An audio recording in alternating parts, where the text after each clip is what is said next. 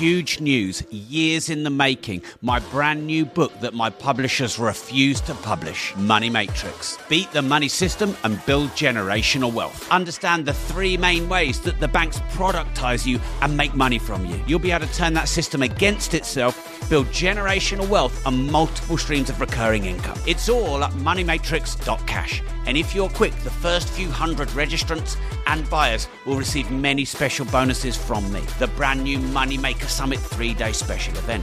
Meet me at a champagne reception. Meet me at a multi-millionaire networking dinner. Go now, moneymatrix.cash. This is huge.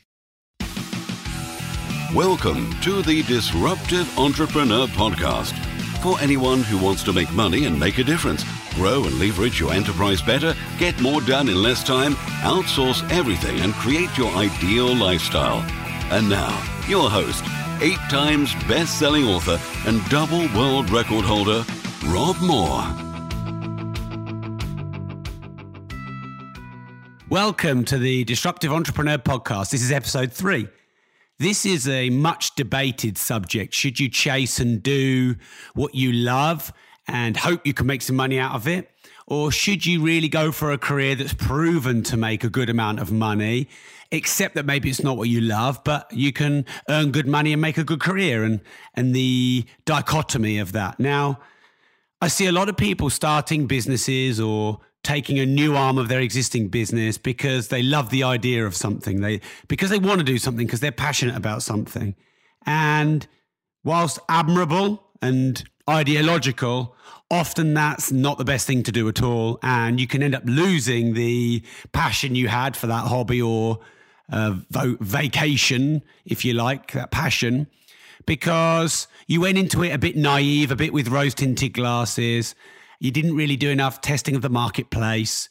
You didn't really know if there was demand. You were certainly very biased, maybe a little bit too keen, maybe naive even. Now, I have a 6-step system to monetizing your passion, and I'm going to share those 6 steps with you. And if you're ever thinking of taking the business you've got and going into a new niche, or moving into an area of your business that you've got a personal passion for, that's moving away from what you've been doing and what you know, or you want to start up a business and you want to do something that you really enjoy and you don't want to sell yourself out or sell your time for money anymore, you want to make sure you go through this 6-step system every time. Don't be biased. Don't try and really force something that isn't there. Make sure each one of these 6 steps are ticked off, and you'll increase your chances of building something that you love to do most of the time. Because you remember, I believe that you can't be happy all the time. You can't do what you love all the time. The grass isn't greener on the other side all the time. But at the same time, it's something that you'll endure the challenges and the difficulties for, or you'll accept the downside. You know, a bit like when you fall in love and, of course, you're infatuated at first and you love everything about this person and you're totally blinded to all the downsides. Now, it'll endure if you can accept and love even the downsides to, you know, to the things about your partner, or at least the things that you perceive as the downside. That's when you'll have a happy life or a happy marriage. It's, of course, when the infatuation has gone and the downsides become more obvious to you. Now, if you can't accept those, then, you know, you were probably a little bit blinded in the first place and it's probably not right. So in much the same way, that analogy will work for building your business. Now, an example to start, I'm passionate about golf. I'm doing my best to raise a world number 1 golfer. He's doing pretty well so far. He's qualified for under 7 world championship at the age of 4. He's the youngest person ever to get a hole-in-one. And the reason I'm talking about this is because there's a lot of parallels with golf and business. And I'm from an area called Peterborough, which no one really knows where it is, but it's very close to London. And there's a virtual golf complex. I say complex, it's quite small, just in a remote village called Whittlesea, which probably you've not heard of. Now, that's only about 3-4 miles out of Peterborough city centre, but it's in the middle of the fens, in the middle of nowhere. And it's an indoor golf simulator where you hit the ball into a screen, and it's like a flight simulator, but for golf, basically. And I've been taking Bobby there all through the winter. We go most days because obviously it's a great facility. It's great in the winter. You can track your scores. You have this sort of a tracer that traces your ball. It's actually a really brilliant complex. It's great service. and you can keep all your stats. You can mulligan and hit a shot again if you mess it up. You're in the warm. It's just great. You can play every single golf course that there is, or the best ones across you can play the Florida golf courses, the World Championship and the Masters and the Open Golf Championships. It's brilliant, except a few things. Now, before I talk into what I think is flawed with the business model, it's actually two professional golfers or professional golf coaches that now run that. They bought it off the previous owners. So it's already failed twice. And who set up these virtual golf complexes, or this small complex? Of course, golf passionates, aficionados, professionals, if you like. But I believe not necessarily in tune with business, marketing, sales, etc., scaling. Now, the jury's out yet. I've become friends with the people who own it, and I really want them to do well, and I try and tell everyone to go there. And the jury's out if they really have followed these 6 steps. They probably haven't. And the jury is also out as to whether they've got the business knowledge as well as the passion for golf. They're trying really hard, I know, but we will see. But the reason I think it failed twice before is because, number one, it's kind of remote. Like, it's not, you don't drive past it. It's not somewhere that people want to go to as a place. It's right under this massive wind farm. And it's just, maybe not in the best location. You have no footfall. You have no traffic because it's off the beaten track. So you're not ever going to be able to go there accidentally. You're not going to have that throughput of people. Number two, they only have 3 bays. Now, they charge £20 an hour, I believe, off peak, £25 an hour on peak. They have 3 bays, so maximum at any one time, they can make £60 to £75 an hour. Now, if you think about, you've got a business unit with all the overheads, you've obviously got to pay business rates. You've got your corporation tax, you've got your income tax when you draw money, you've got your heating, your lighting, you've got your staff costs, you've got depreciation of assets. I know some of it that can be offset, but it still depreciates. You've got maintenance. When we went there, only one of the 3 bays was actually working. So, you've got repair and maintenance. You've got all of these costs. And the maximum you can take in income is £75 an hour on peak.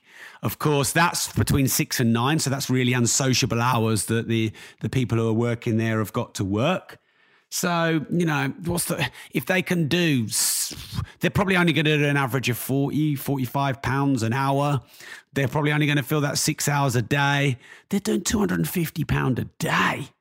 Now, there's just, how is that going to be a sustainable, scalable business model? Yet I know it's something that surely a lot of winter golfers would love, and millions of people play golf. I believe something like 20 odd million people in America alone play golf, but of course this isn't America. Now, if that were maybe a bit close to the city centre or closer to a lot of traffic, or even maybe closer to another golf complex, if they had more bays, then, maybe that would scale and maybe they could make enough money. But I really hope that they succeed, but I really fear for them. So the 6 steps to monetizing your passion, turning your passion into your profession, make sure you follow these steps. Here they are. Step 1 is discover or understand, elicit your values.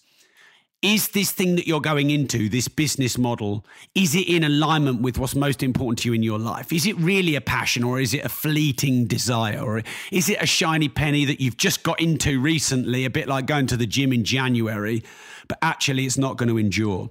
Now, I wrote a book which became a number 2 bestseller in all books and number 1 bestseller in business, only behind Lean in 15 in all books, called Life Leverage. And there's a section in there about eliciting and understanding and drawing out of you your values, what's most important to you in your life, who you are as a unique individual. Now, most people across the planet don't ever go through this exercise. It's not taught in schools.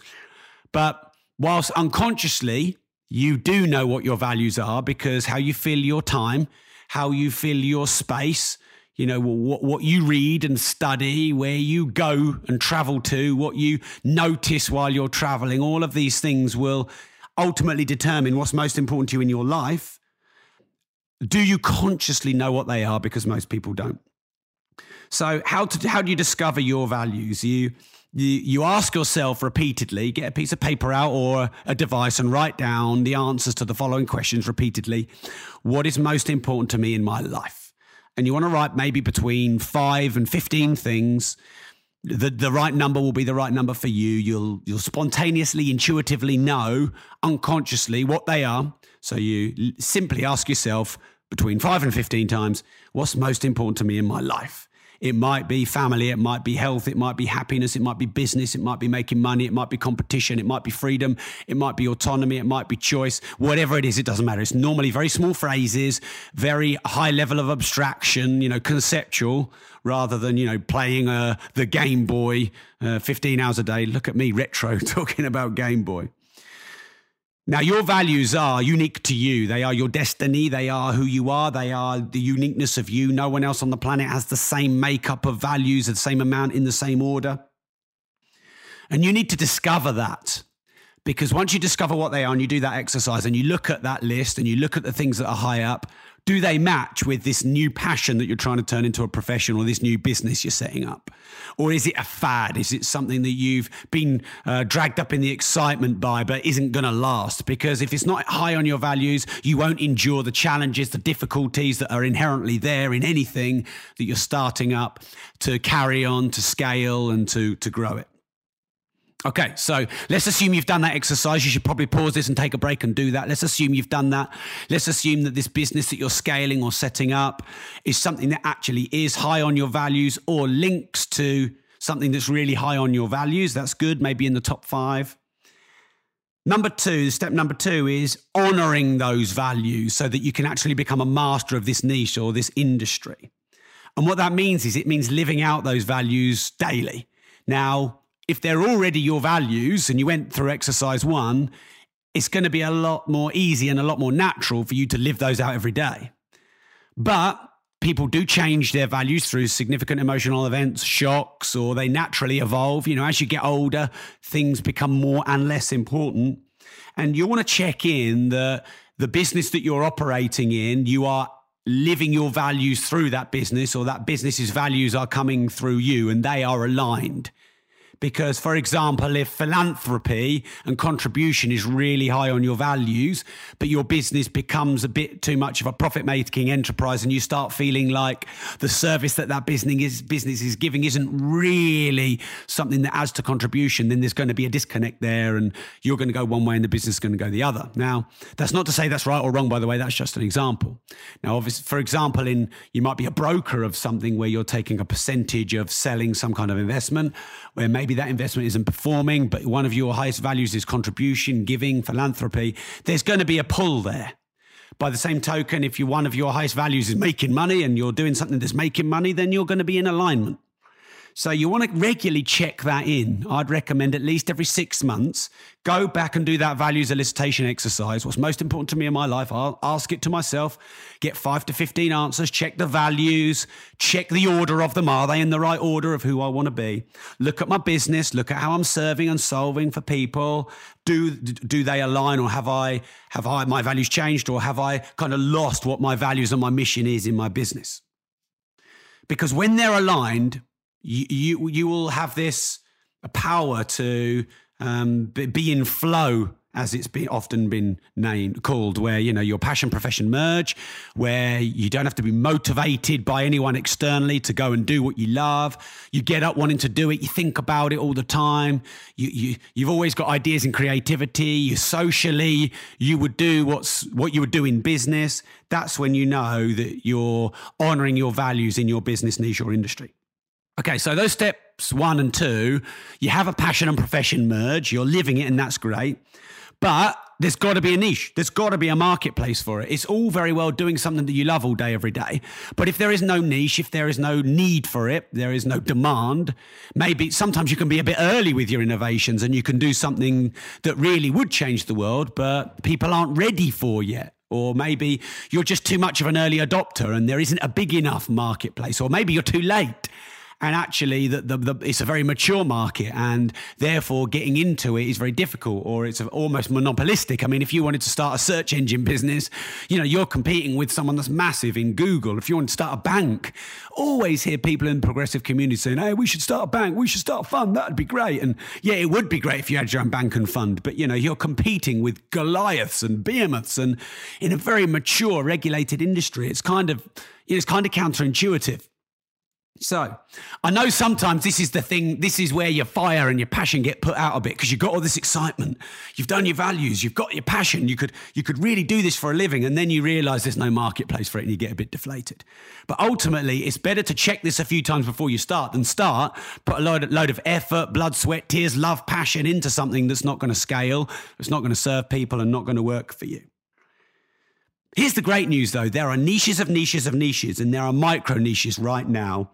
So it's very likely that if you do have a micro niche, you actually can monetize it.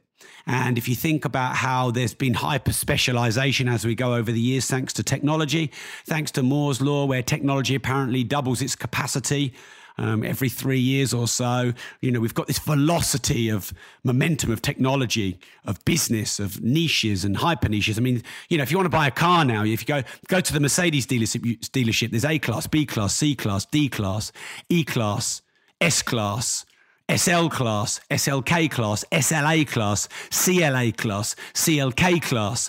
Then there's all the different engine sizes. Then there's the estate version, or the 2-door or the 4-door or the 5-door version. There's literally hundreds of different makes of a Mercedes. And I remember, well, I don't remember because I wasn't born, but I remember reading that one day there was only one car you could buy from Ford, and it was a Model T, and there was only one colour you could get, and that was black. And I hadn't even talked about the choice colours of the Mercedes now.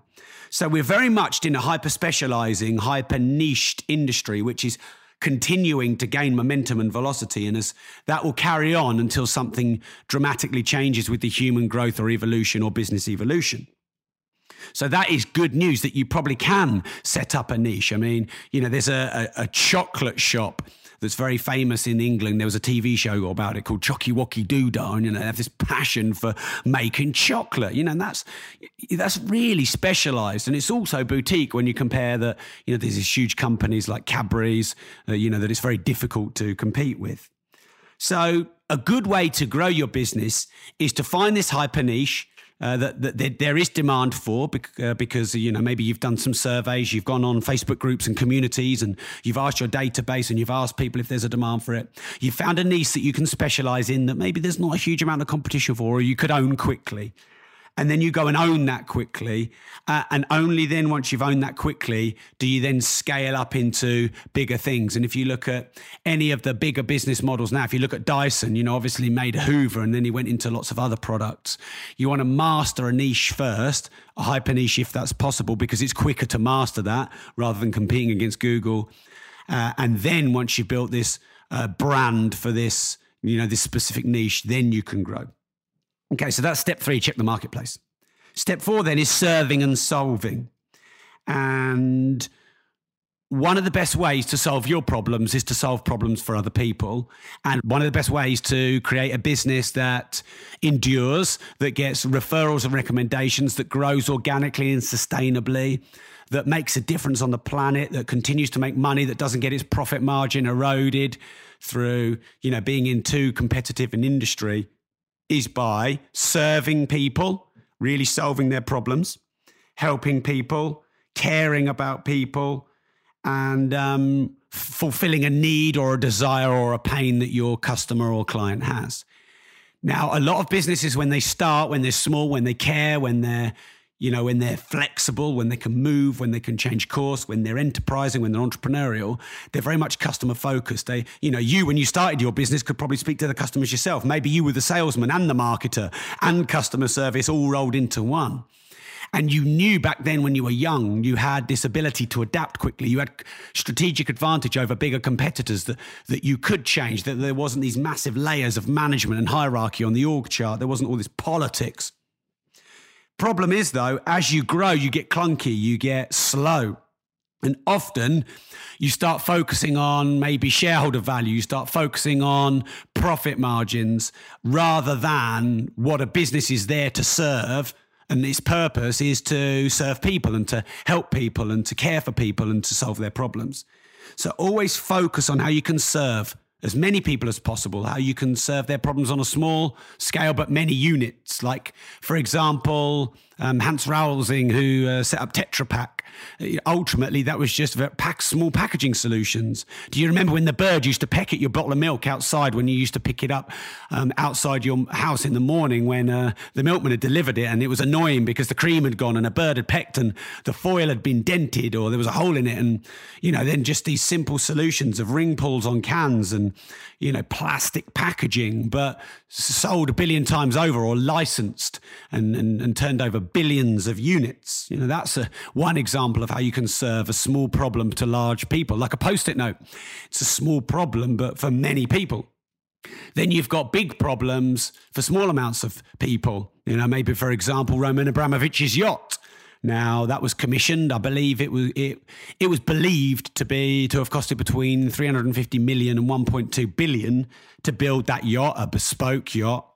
For one person. Now, while some people could judge that as being a bit of a gratuitous and disgusting use of money, that's irrelevant, because if there's a demand, then, there will be supply. But that's a service to an individual who has a big problem. His big problem is he wants the biggest yacht. He wants the best yacht. And a problem is how to create that through all of the new innovations and making it the biggest and the best and the most luxurious and getting the materials from all parts of the planet and having all these new services and technology that no other yachts have. That's a big problem. So you can serve through big problems for small amounts of people, small problems, but for millions of people. So what kind of niche do you operate in? Is it a scalable small problem? Is it a very bespoke and caring and deep level of service to a few people, but a high level? Okay, so that's step 4. Step 5 then is you need to be unique and you need to be relevant, because if you are a copycat doing something that someone does but better than you, then of course you're just going to get beaten by all your competition. A lot of people choose to go into an industry because it's an industry that has proven to work, and they say naive things like, oh, well, if I only had 1% of the banking industry, or if I only had 1% of the search market industry, then I'd make loads of money.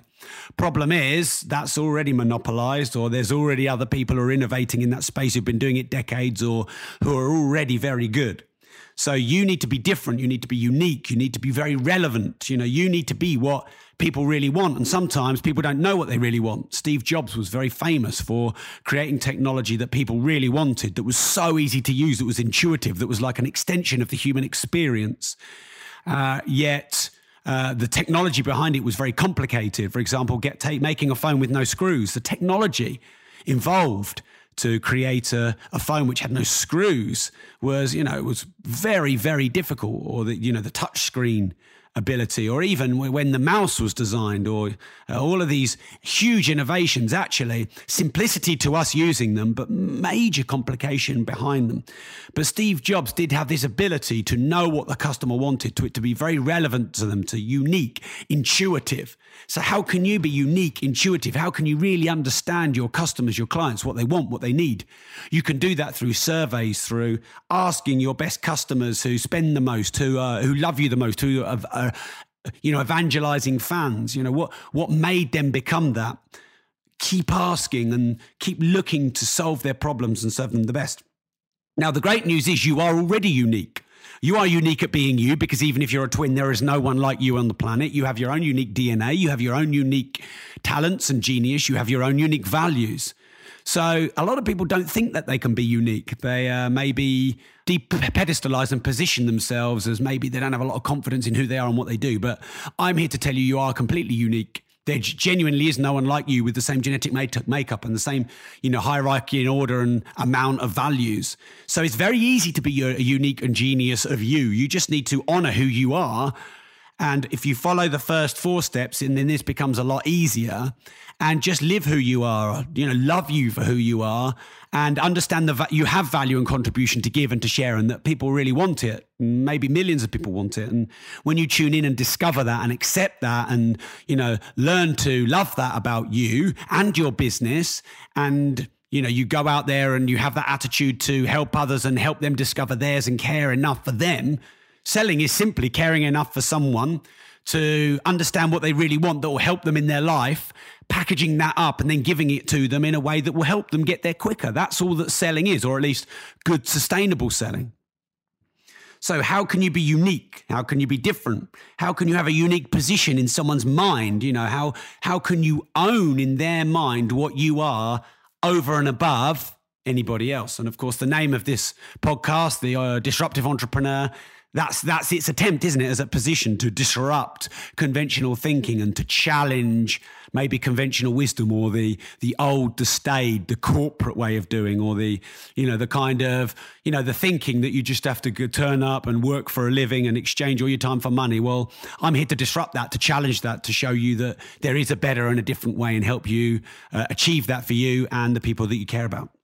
Okay, and then step 6, so the final 6 step on the 6 steps to monetizing your passion or, starting up your enterprise is keep evolving, keep disrupting, keep learning, keep growing, keep improving. Constant and never-ending improvement. Learn, test, tweak, review, grow, disrupt, keep solving bigger problems, keep learning, keep brainstorming, keep the hunger there to challenge, to improve, to, Kaizen, the constant and never-ending improvement. Now, many people, they get to certain levels in their business or their career, you could call them glass ceilings, where they lose a bit of that passion and enthusiasm and desire and hunger. And that's nothing to do with age and everything to do with your mindset.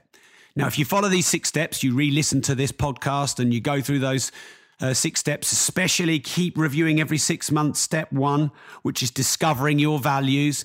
Keep checking in that the business is serving your values and you're honoring your values. If you continue to do that every 6 months to a year, then the constant evolution and the disruption and the improving and the learning and the testing and the tweaking and the reviewing and that will just continue to be there. You'll continue to do that because you're living out evolution. And the purpose of human existence is to grow, is to improve. No one gets up the next day and thinks, I want to be worse today. Here's the dichotomy of this, though. There are a lot of people in business who are start, stop. They're chasing all the silver pennies, the shiny penny syndrome. They're always looking for the new thing to save them with no work and, laying on a beach street, drinking pina coladas, clicking a button on the laptop and being multimillionaires without caring enough for serving other people and helping them solve their problems. And they're not honoring the 6 steps that I've shared here. There are also a lot of people who have been doing business for a long while and they've got bored, or they feel like they've hit a bit of a ceiling in their industry where it's a bit mature, where growth is difficult. Now, I believe these are all perceptions as much as they are realities. So you're don't chop and change, because if you start again, then you reset all of the compounding and the momentum and the velocity back to zero and you lose it all. It's a bit like planting a seed and nurturing it and watering it and giving it sun and giving it miracle grow and, doing a rain dance around it. And you wait weeks and weeks for the little shoot and the sprout and then you give up on it and you're disillusioned because your tree isn't there. And then you dig it out and you start again. And a lot of people are running their business and their life that way, and that's not the way. So you want this natural balance between evolution, disruption, and improvement, but also keep on keeping on. Continue to do what you've always done that's got results. Don't change things for the sake of things. Don't keep tweaking all the time when you've got something that works. When you've got something that works, if you need that change and that improvement, instead of changing it that could mess it up, why don't you try and find more people to serve on that system? If you look at biology and chemistry, you've got these different molecules, which are often just makeups of the same, I believe it's atoms. I think I probably failed at biology and chemistry. But, if you look at water is H2O, but if you had O2 or O1, they're very different. I believe O2 is oxygen. I believe O1 is ozone. Now, that's just a different amount of molecules. One is poison, or could be poison, and one gives life. And business is very much that paradox, that dichotomy, where if you don't grow and evolve and disrupt and innovate, then you're going to get left behind, because technology is going to continue to improve and human beings will continue to grow in their needs and desires and fears and pains.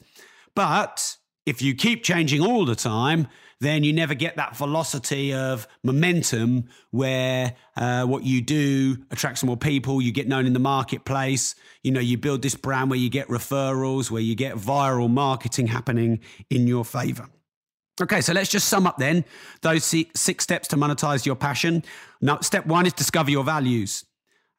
Do that every 6 months. Step 2 is to honor your values so that you master your niche and check in every year that your personal values and your business values are aligned and that you're still doing what is important to you.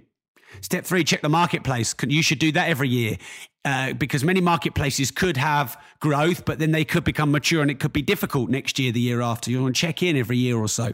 Is there still growth in this marketplace, or do I need to disrupt, or do I need to go into a new marketplace? Step 4, always focus on caring, serving and solving for other people. If you want to solve your problems, solve problems for other people. Step 5, be unique, be relevant, be memorable, be a little bit different without different for the sake of being different. And then step 6 is keep evolving, keep disrupting, keep improving, but do not chop and change all the time. It's been a real pleasure to spend these 30 minutes with you on the Disruptive Entrepreneur podcast. Please do go and leave a review and make sure you're following me on Facebook, which is Rob More Progressive. I also have an Instagram account, Rob More Progressive, where I put a lot of image quotes up to keep you inspired and motivated in your business and enterprise.